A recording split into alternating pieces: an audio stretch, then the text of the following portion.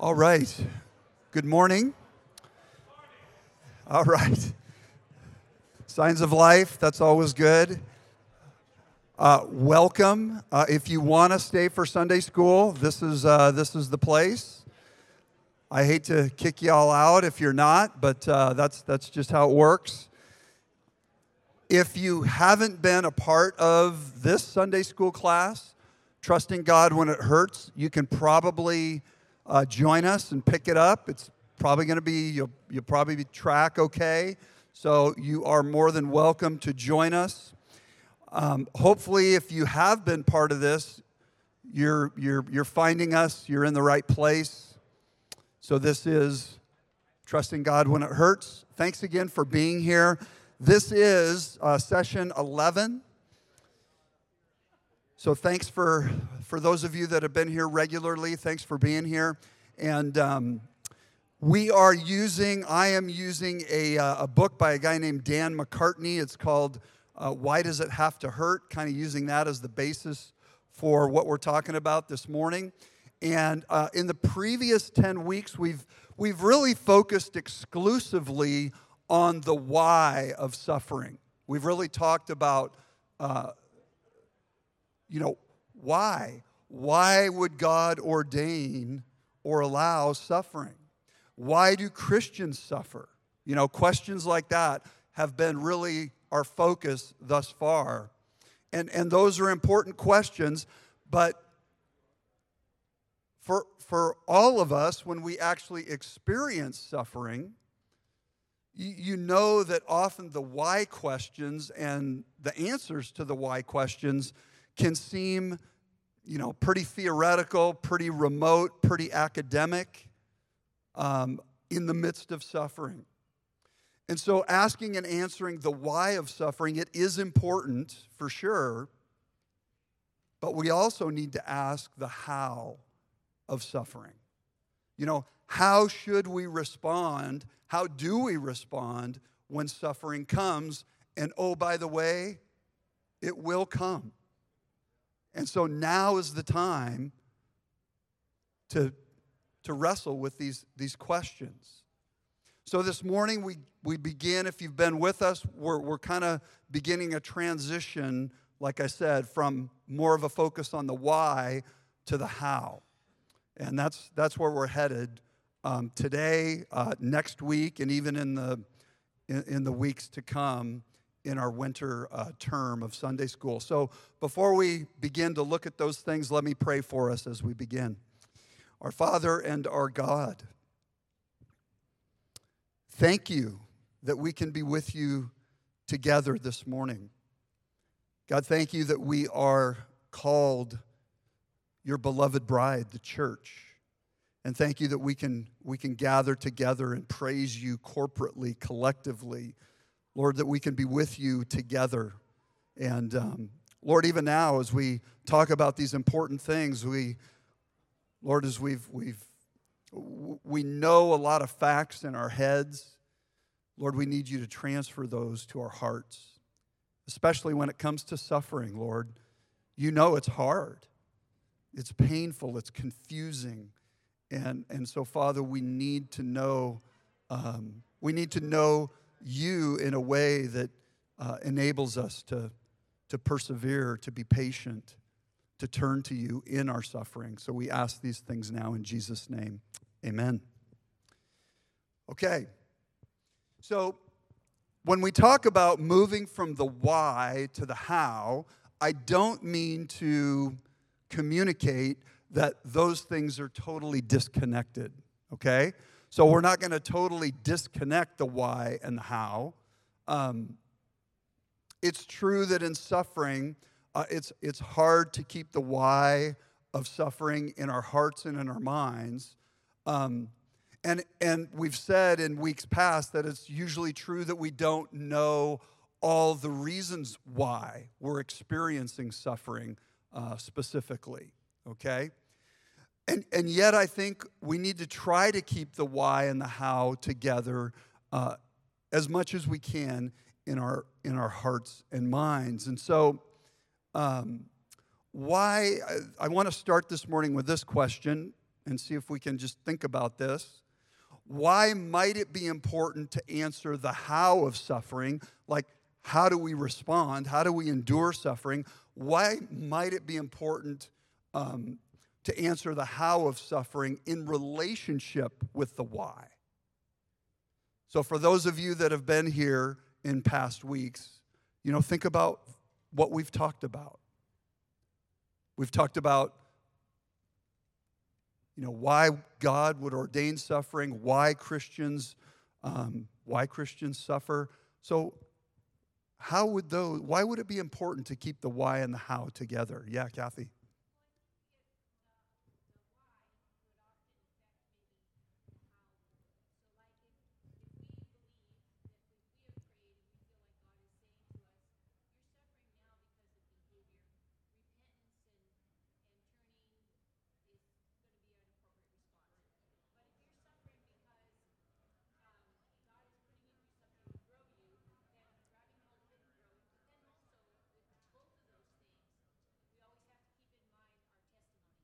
Yeah.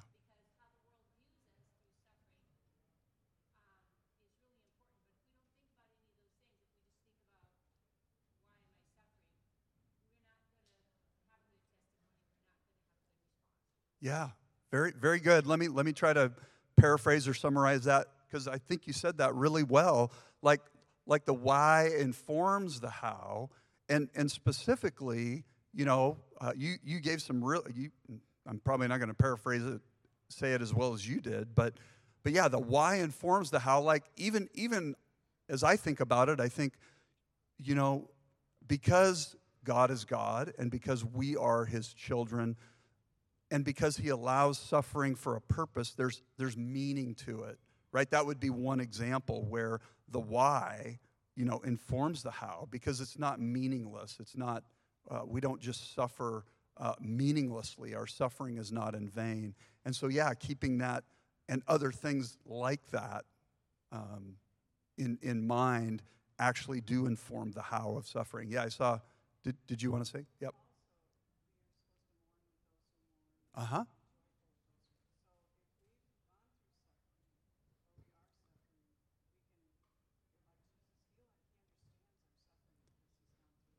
Yeah.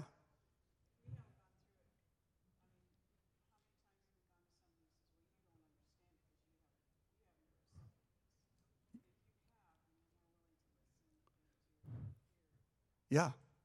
Yeah, that's really good, Louise. So, we've talked, and we'll talk about that this morning, because Jesus suffered, and we're united to Him. We're called to suffer. He relates to our suffering, like there's that, and so we suffer as well, and that helps us to identify with Him, and then we can identify with others in their suffering. So some of that why does inform, how we do that. We weep with those who weep. We mourn with those who mourn. Yeah. Maybe one more. Yeah, Joe.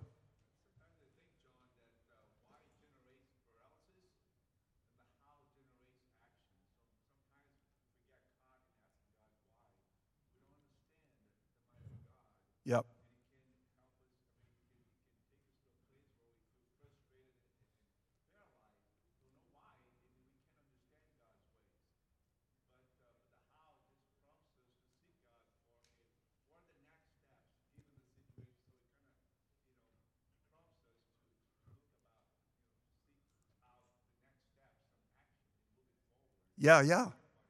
Yeah. Very good. Very good.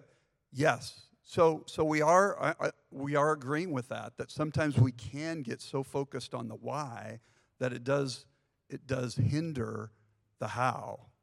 And so recognizing the limitations of sometimes answering the why, and we've talked about that. And yet we will try to keep those related. We're not going to completely say goodbye to the why, but we're going to try to keep those related. One more, Louise.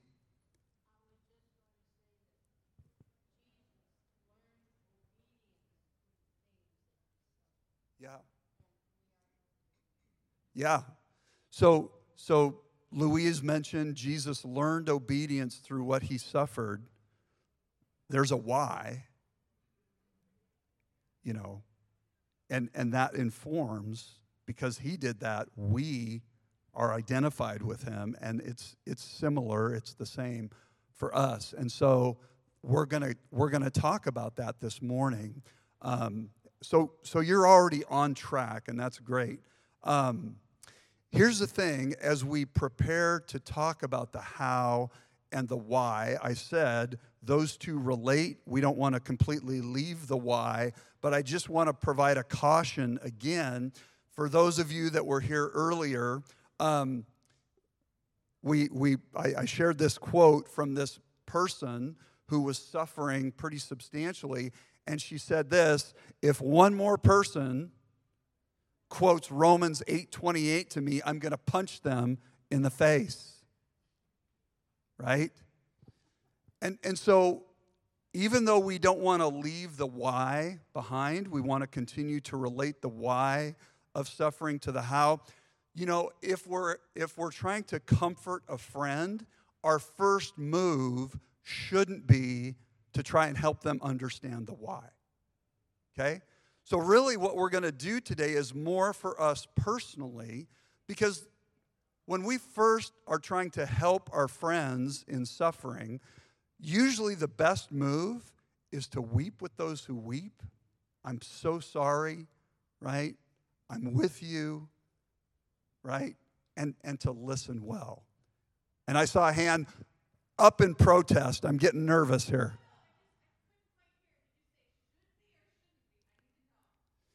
Yeah. When we're first interacting with a friend who's suffering, probably, I'm not saying never, but I'm saying usually our posture should be not trying to quote Romans 8:28, like trying to give them the why. It's probably better, especially initially, and it depends on your relationship with this person as well, but usually our best move is to say, I am so sorry, you know, I'm here with you, and to try and listen well and just walk with them in it. Does that make sense?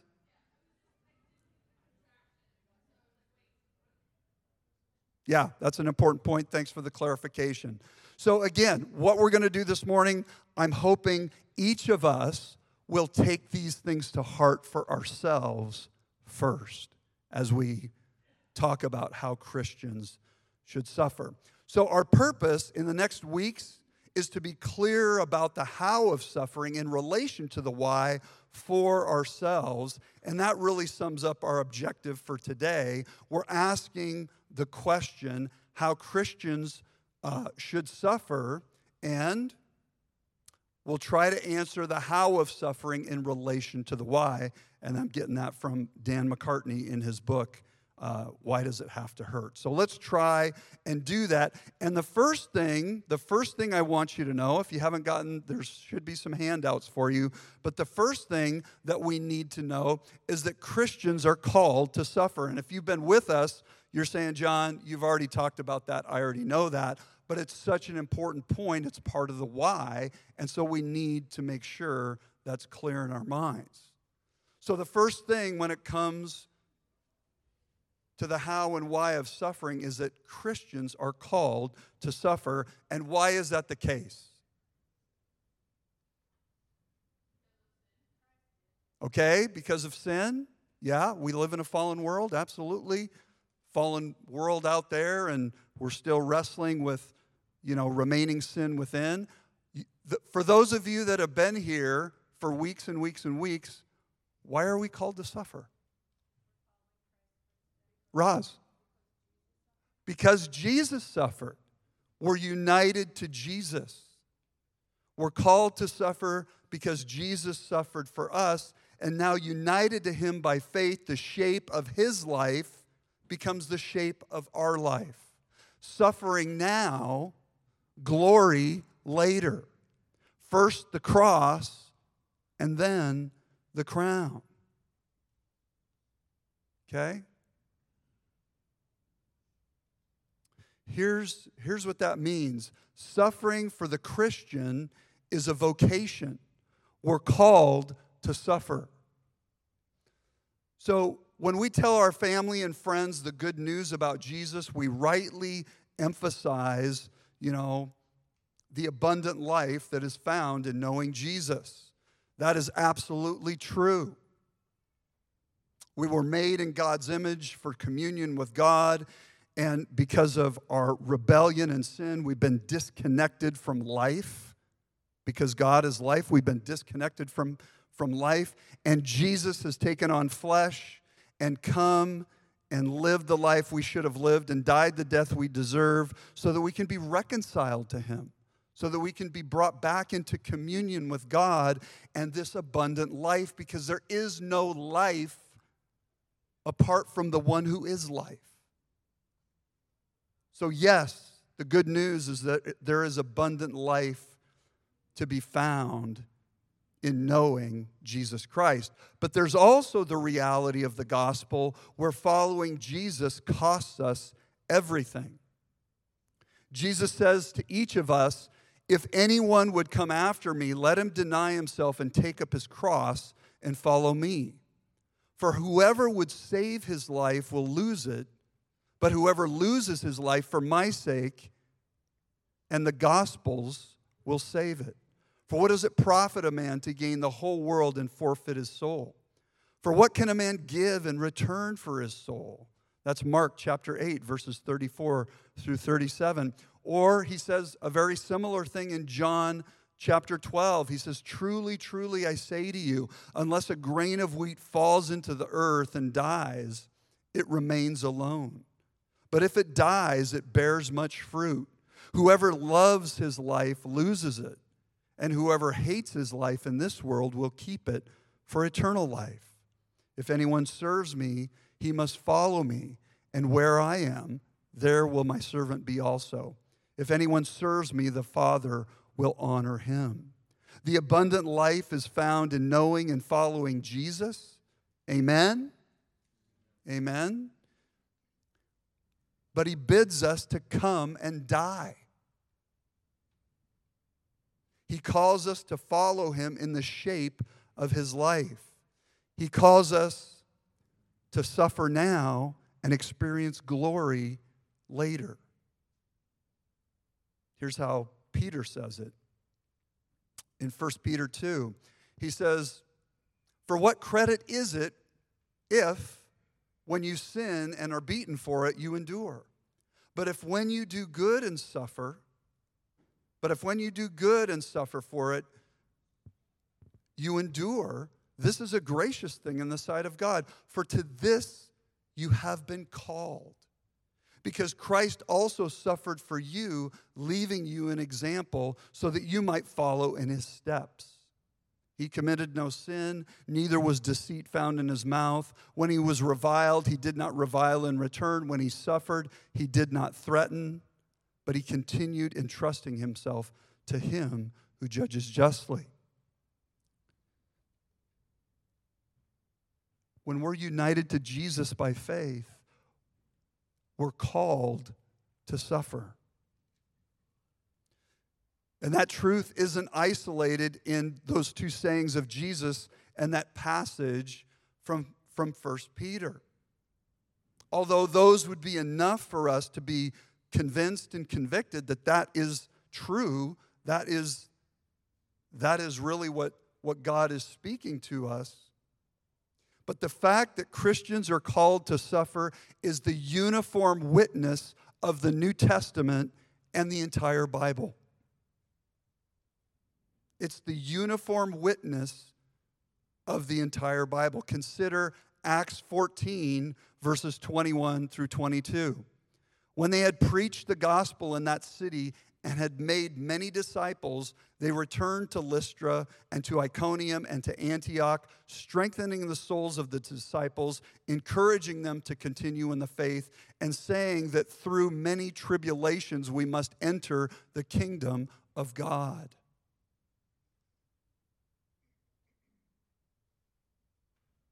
Or Romans 8, 16 through 17. The Spirit himself bears witness with our spirit that we are children of God, and if children, then heirs, heirs of God and fellow heirs of Christ.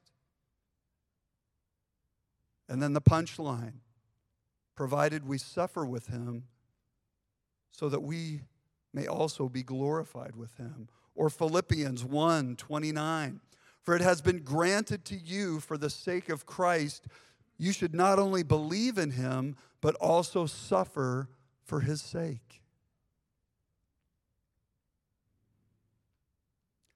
Maybe you're saying, John, look, man, why are you beating this drum to death? And the reason I'm trying to emphasize this is because our culture preaches prosperity, and there are factions of Christianity that preach prosperity.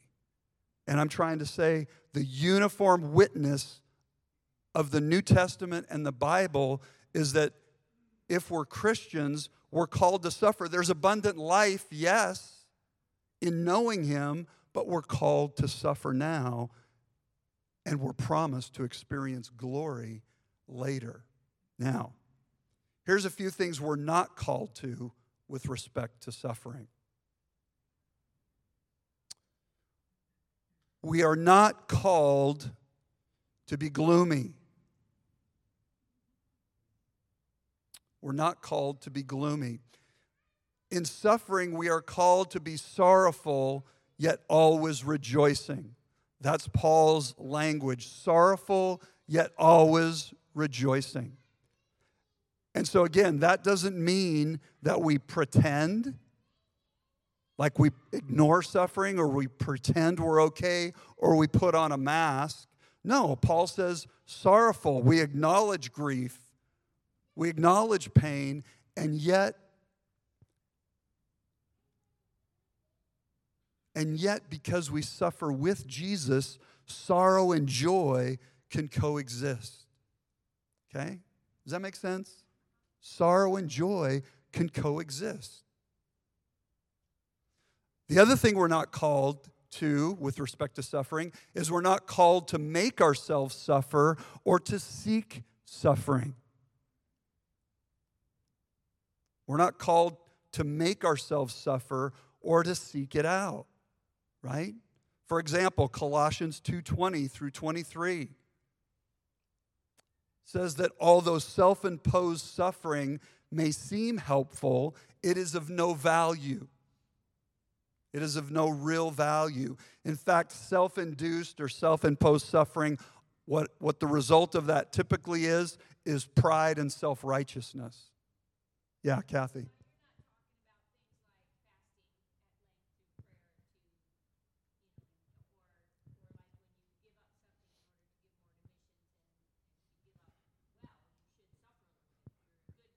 Right.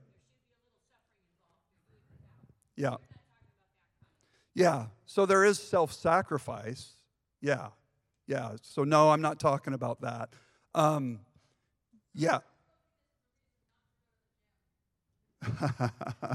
Right. Yeah, I mean, even fasting, though, I think of Jesus' words in Matthew 6, right? Do not do your fasting to be seen by others.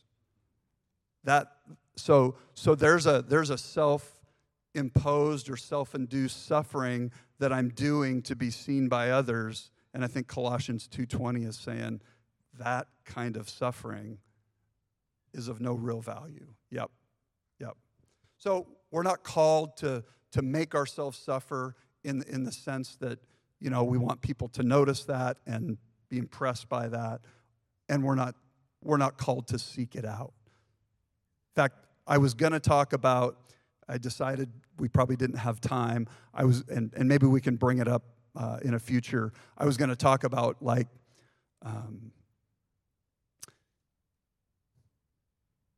when we can escape suffering. You know, when the Bible talks about if we're able to do that, that's a good thing to do. So,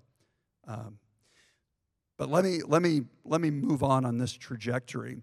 We are called, so we're not called to be gloomy. We're not called to make ourselves suffer or to seek suffering. We are called to suffer in a certain way. Okay? We're called to suffer as Christians. In 1 Peter 4:16, Peter says this, yet if anyone suffers as a Christian, let him not be ashamed, but let him glorify God in that name. So we're called to suffer in a certain way, and we've talked about that. We're called to suffer with Jesus as a Christian. And in doing so, we will glorify God in the name of Jesus Christ. So united to Jesus, we're called to suffer as Jesus suffered. And this is because Jesus was called to suffer, and he did so in a certain way. So let me just be clear about this again. Jesus did not like suffering. He did not seek suffering. But in fact, he even prayed that it would pass from him, but he did not shrink from it. He did not shrink from suffering because he knew it was necessary. So it wasn't like he was seeking it out. He didn't like suffering in and of itself, but he endured it because he knew it was necessary. For example, as soon as the disciples began to recognize Jesus' identity, Jesus started to tell them that he must go to Jerusalem, suffer, die, and be raised. And remember how his disciples responded? How did they respond? May it never be, right? They resisted that idea, and they continued to resist that idea. But Jesus responded that if he didn't die, how then should the scripture be fulfilled that it must be so? Dan McCartney said it like this. He says, Jesus' way to the kingdom of God was through suffering. Is it so surprising that the way we must take to arrive at the kingdom of God is through suffering? Yet if you're like me, when it happens, I'm surprised. What is going on? What in the world? Right? And that's where 1 Peter says this. He says, Beloved, do not be surprised at the fiery trial when it comes upon you to test you as though something strange were happening to you. That feels like God is speaking to me, right? I mean, the slightest thing happens, and I'm just like, what in the world? What's going on? But he says, no, don't be surprised, but rejoice insofar as you share Christ's suffering. Hear it again. We're united to Jesus Christ. We're called to share in his suffering. His life, the shape of his life is the shape of our life.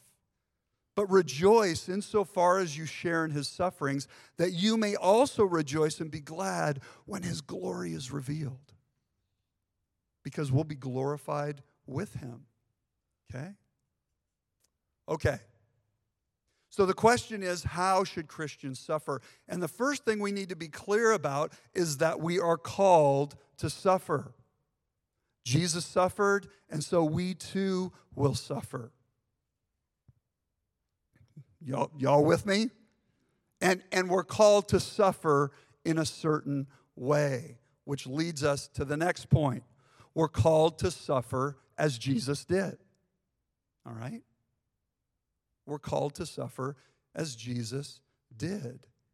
And the reason that's true is because we're united to him. We're in Christ. And so if we try to bear our suffering on our own, sooner or later we'll come to the end of our own resources.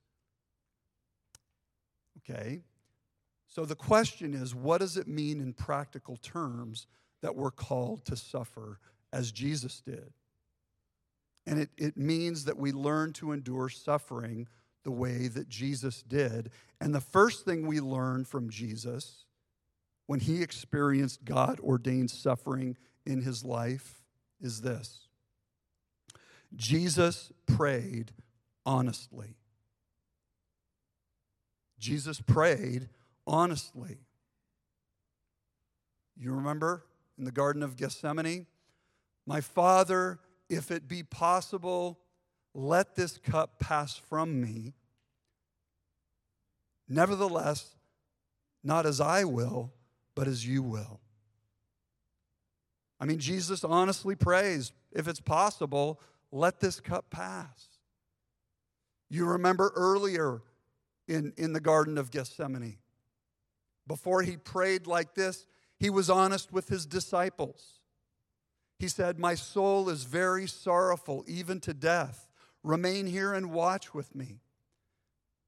I mean, what we learn from that is Jesus was honest with God, he was honest with himself, and he was honest with his close friends.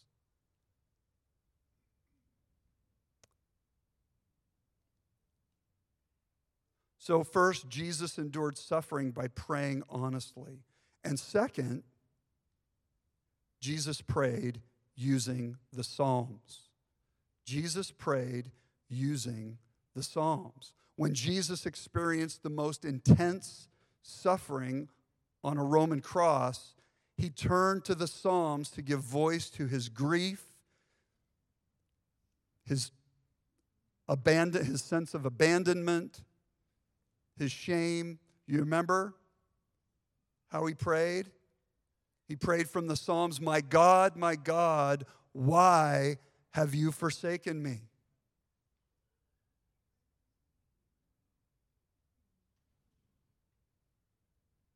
I've heard it said that Jesus' cry was not a request for an intellectual, theological answer explaining the necessity for his atoning death. Jesus knew that already. This was not a cry for an intellectual answer. That's not what this was. This was a cry from the heart using the very words of the Psalms. The Psalms were Jesus' resource in times of suffering. And again, my buddy Dan McCartney says this, if we're going to suffer in Christ, with Christ, we ought to respond the way he did by the Psalms. If you know the Psalms, right, they express the full range of, yeah, Dan.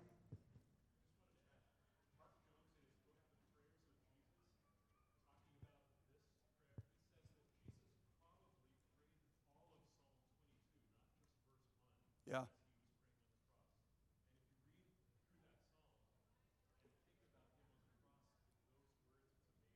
Yeah. Yeah. Very good. Yeah, he probably prayed all of it. Yeah. Yeah. And the Psalms, we're going to talk more about, that's where we're going in our next weeks. The Psalms are an amazing book. There is nothing else like it in the history of literature. That's a pretty bold statement. But there's nothing like it. There's nothing like it with the range of human emotions, joy, delight, right? There's joy, delight, thanksgiving, trust, hope. But at the same time, anguish, despair, anger, pain, confusion, and sorrow. So we can be extremely grateful that God gave us the Psalms. There's nothing like the Psalms. And so Christians are called to suffer, and Christians are called to suffer as Jesus did, was our second point. And really our third and final point this morning is that because that's true, Christians are called to pray the Psalms. If you're familiar with the Psalms, you know that there are certain Psalms, we're talking about suffering here, and you know there's certain Psalms that are identified as Psalms of lament, right? Psalms of lament.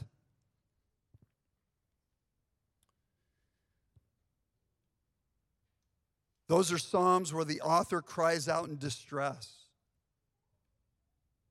And in the Bible, there are similar poems and prayers of lament or distress in books like, let's see, I'm thinking Jeremiah, Lamentations, Isaiah, Daniel, Ezekiel, and Habakkuk.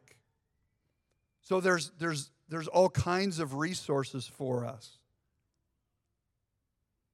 And what do we learn from these prayers, from these psalms of lament? So before we look at these in detail, I just wanted us to cover this morning. What do we learn from the psalms of lament? Well, the first thing we learn is total honesty. Total honesty. Some of the Psalms are really, really shocking in their content. Recently, I was reading through Psalm 109, just in my morning reading. And I don't know that Psalm 109 would technically be a psalm of lament, but the language in it I was just shocked by it. The psalmist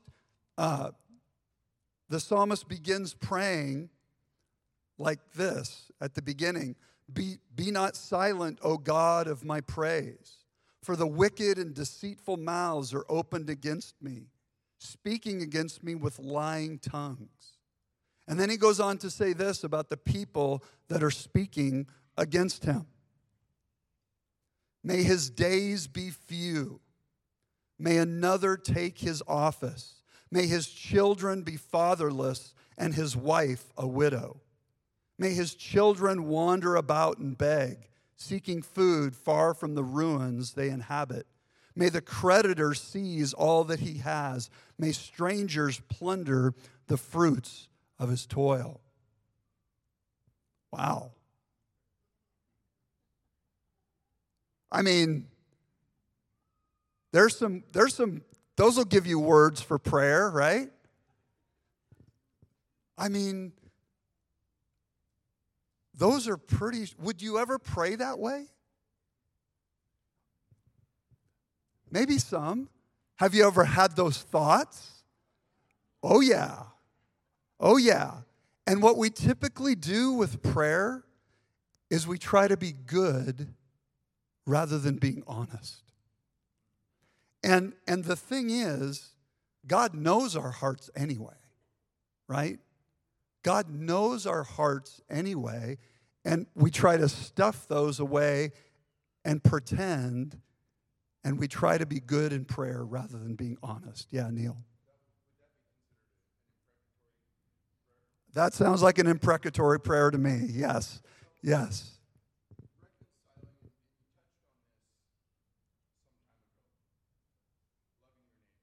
Yeah. Yeah.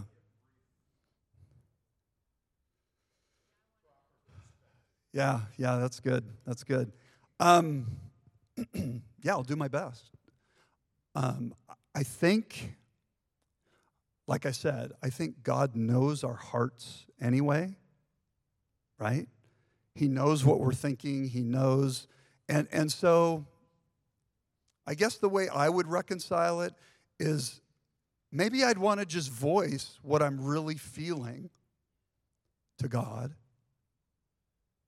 Like, this is where I'm at. Here's where it is, honestly, with respect to maybe you or others or myself. And just be honest about that. And at the same time, acknowledge that I can't change my own heart. Like, he's called me to love my enemies, right? And just acknowledge, Lord, this is where I'm really at. I need you to change me truly from the inside. So that might be my attempt to put those together. Yeah. And I've got a lot of. Let's go here, Terry. We haven't heard from Terry.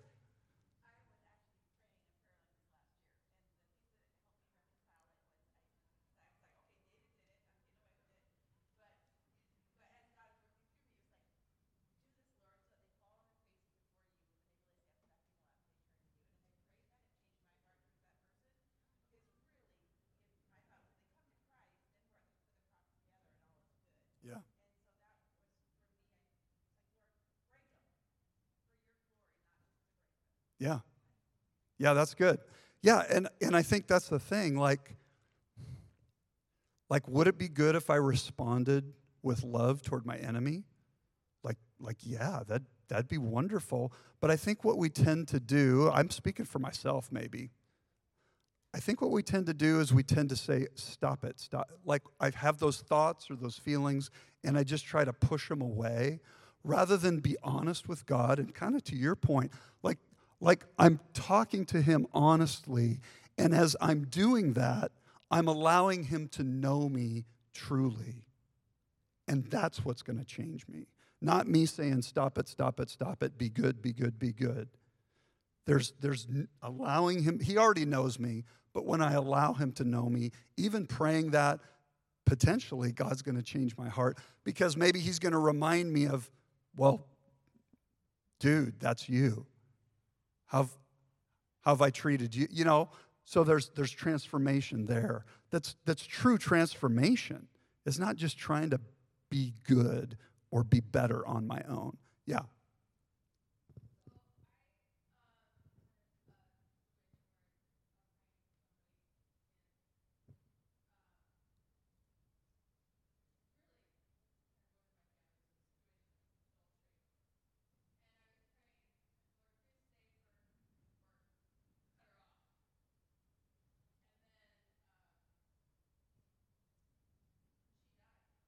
Hmm.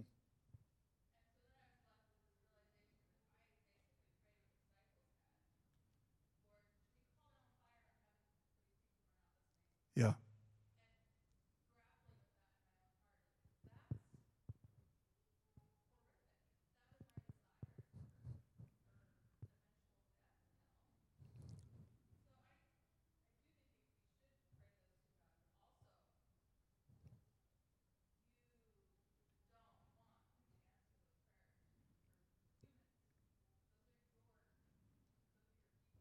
Yeah.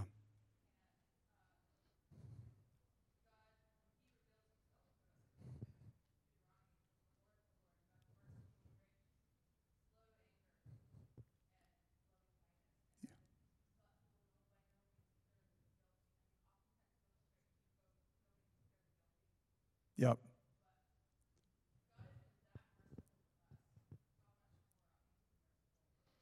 Yeah.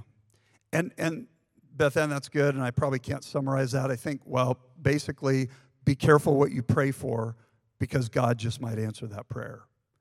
And so I think there is truth to that, and I think there's also truth to that's who I really am right now. I mean, if I'm praying those things and thinking those things, that's just who I am.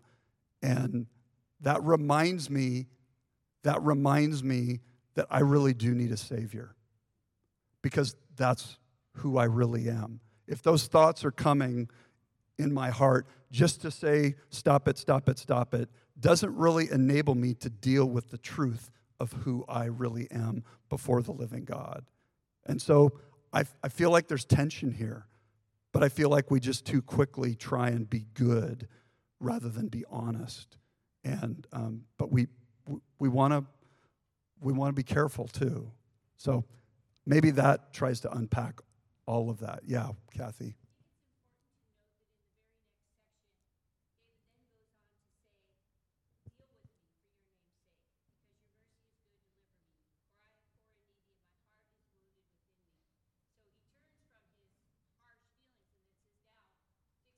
Yep. Yep. Yeah, good. Good. And I think that spoke to what Terry was saying, that a lot of times when we're honest with God and speak to him honestly, that again, we're allowing him to know us and that he begins to transform us. And that's good. You can even see that in many of the Psalms. And really that's kind of some of the point is total honesty would be how we're called, what the Psalms teach us as we pray through them. And then, so total honesty was the first lesson. And the second lesson was that honest prayer is an expression of faith. Honest prayer is an expression of faith. For example, Psalm 88. Many of you are familiar with Psalm 88, and you know that in Psalm 88, the psalmist's prayer never resolves to an expression of hope in God the way that pretty much every other psalm of lament does. But this very crying out itself is an expression of faith. When the psalmist says to God, "Your wrath has swept over me. Your dreadful assaults destroy me." This is the end of Psalm 88. "They surrounded me like a flood all day long. They close in on me together. You have caused my beloved and my friend to shun me. My companions have become darkness." An alternative to the last line is, "Darkness is my closest friend." That's how the psalm ends. And yet, this psalm is an expression of faith. And my question is, why is that the case? Why would that? There's no resolution there. God, you have done this. Your wrath has swept over me. Your dreadful assaults destroy me. They surround me like a flood all day long. They close in on me together. You have caused my beloved and my friend to shun me. Darkness is my closest friend. How is that an expression of faith? This is not a trick question. This is a safe place. A recognition that God is God. Say more. Like, how does that show that the psalmist believes God is God?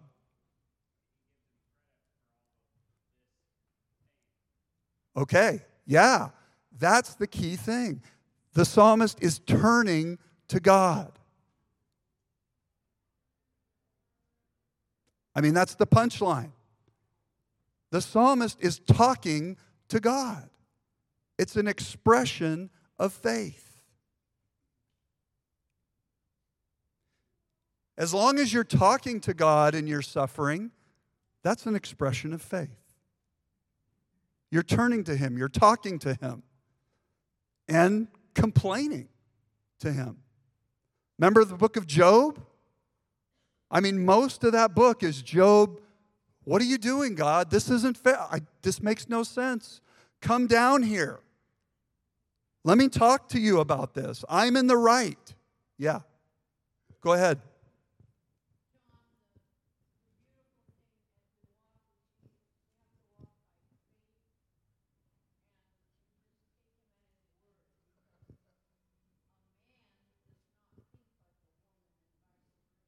Yeah.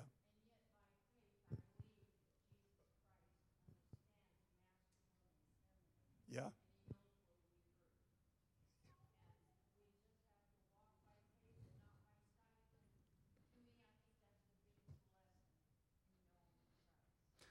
Yeah, and that's what this psalmist is doing, turning to God in faith.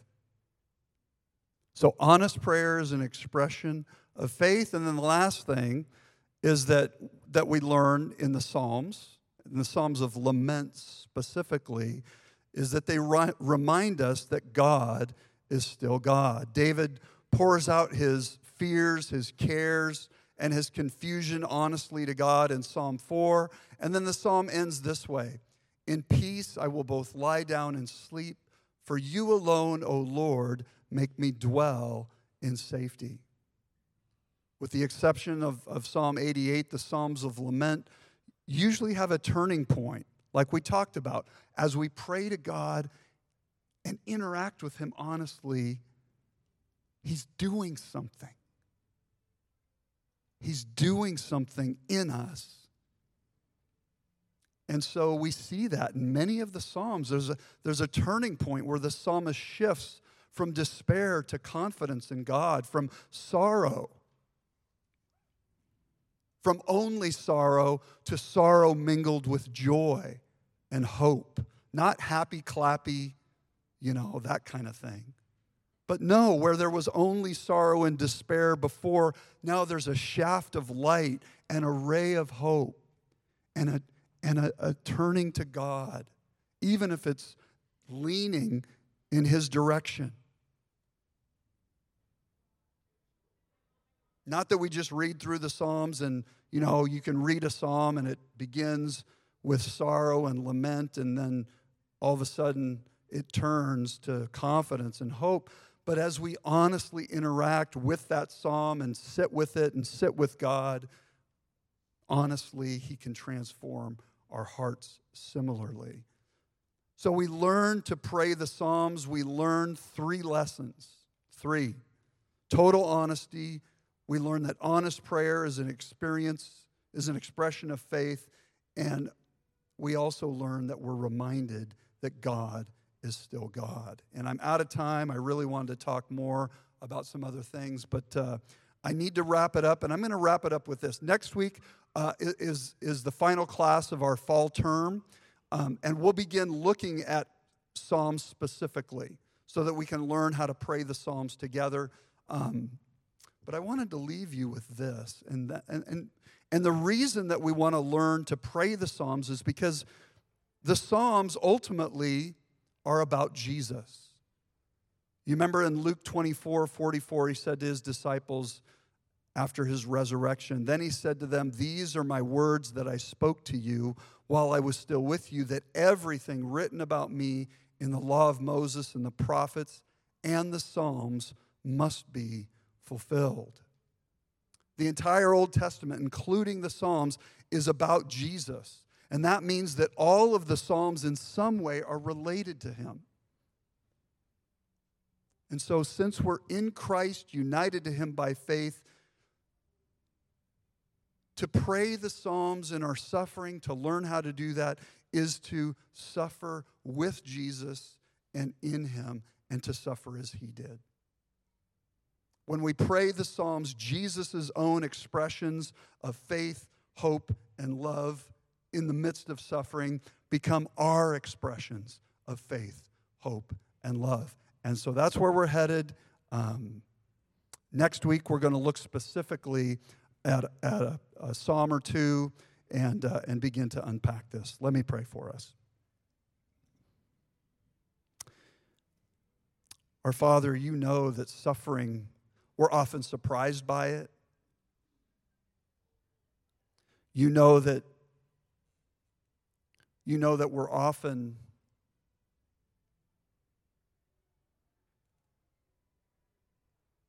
hard-pressed to know how to walk through those things. And we pray, Lord, that you would teach us to suffer as Jesus did. Would you turn our hearts to your word, to the Psalms specifically, and help us find voice. Help us find the words that we may not have for ourselves. Help us find the words in the Psalms to speak to you and to suffer with Jesus and as he did. Lord, we pray that you would grow us in this way. We confess this morning that we are needy people, that we're babes, that we don't really understand that much. And so we pray you would instruct us and teach us. And we ask this in Jesus' name. Amen. All right. Thanks for your attention this morning.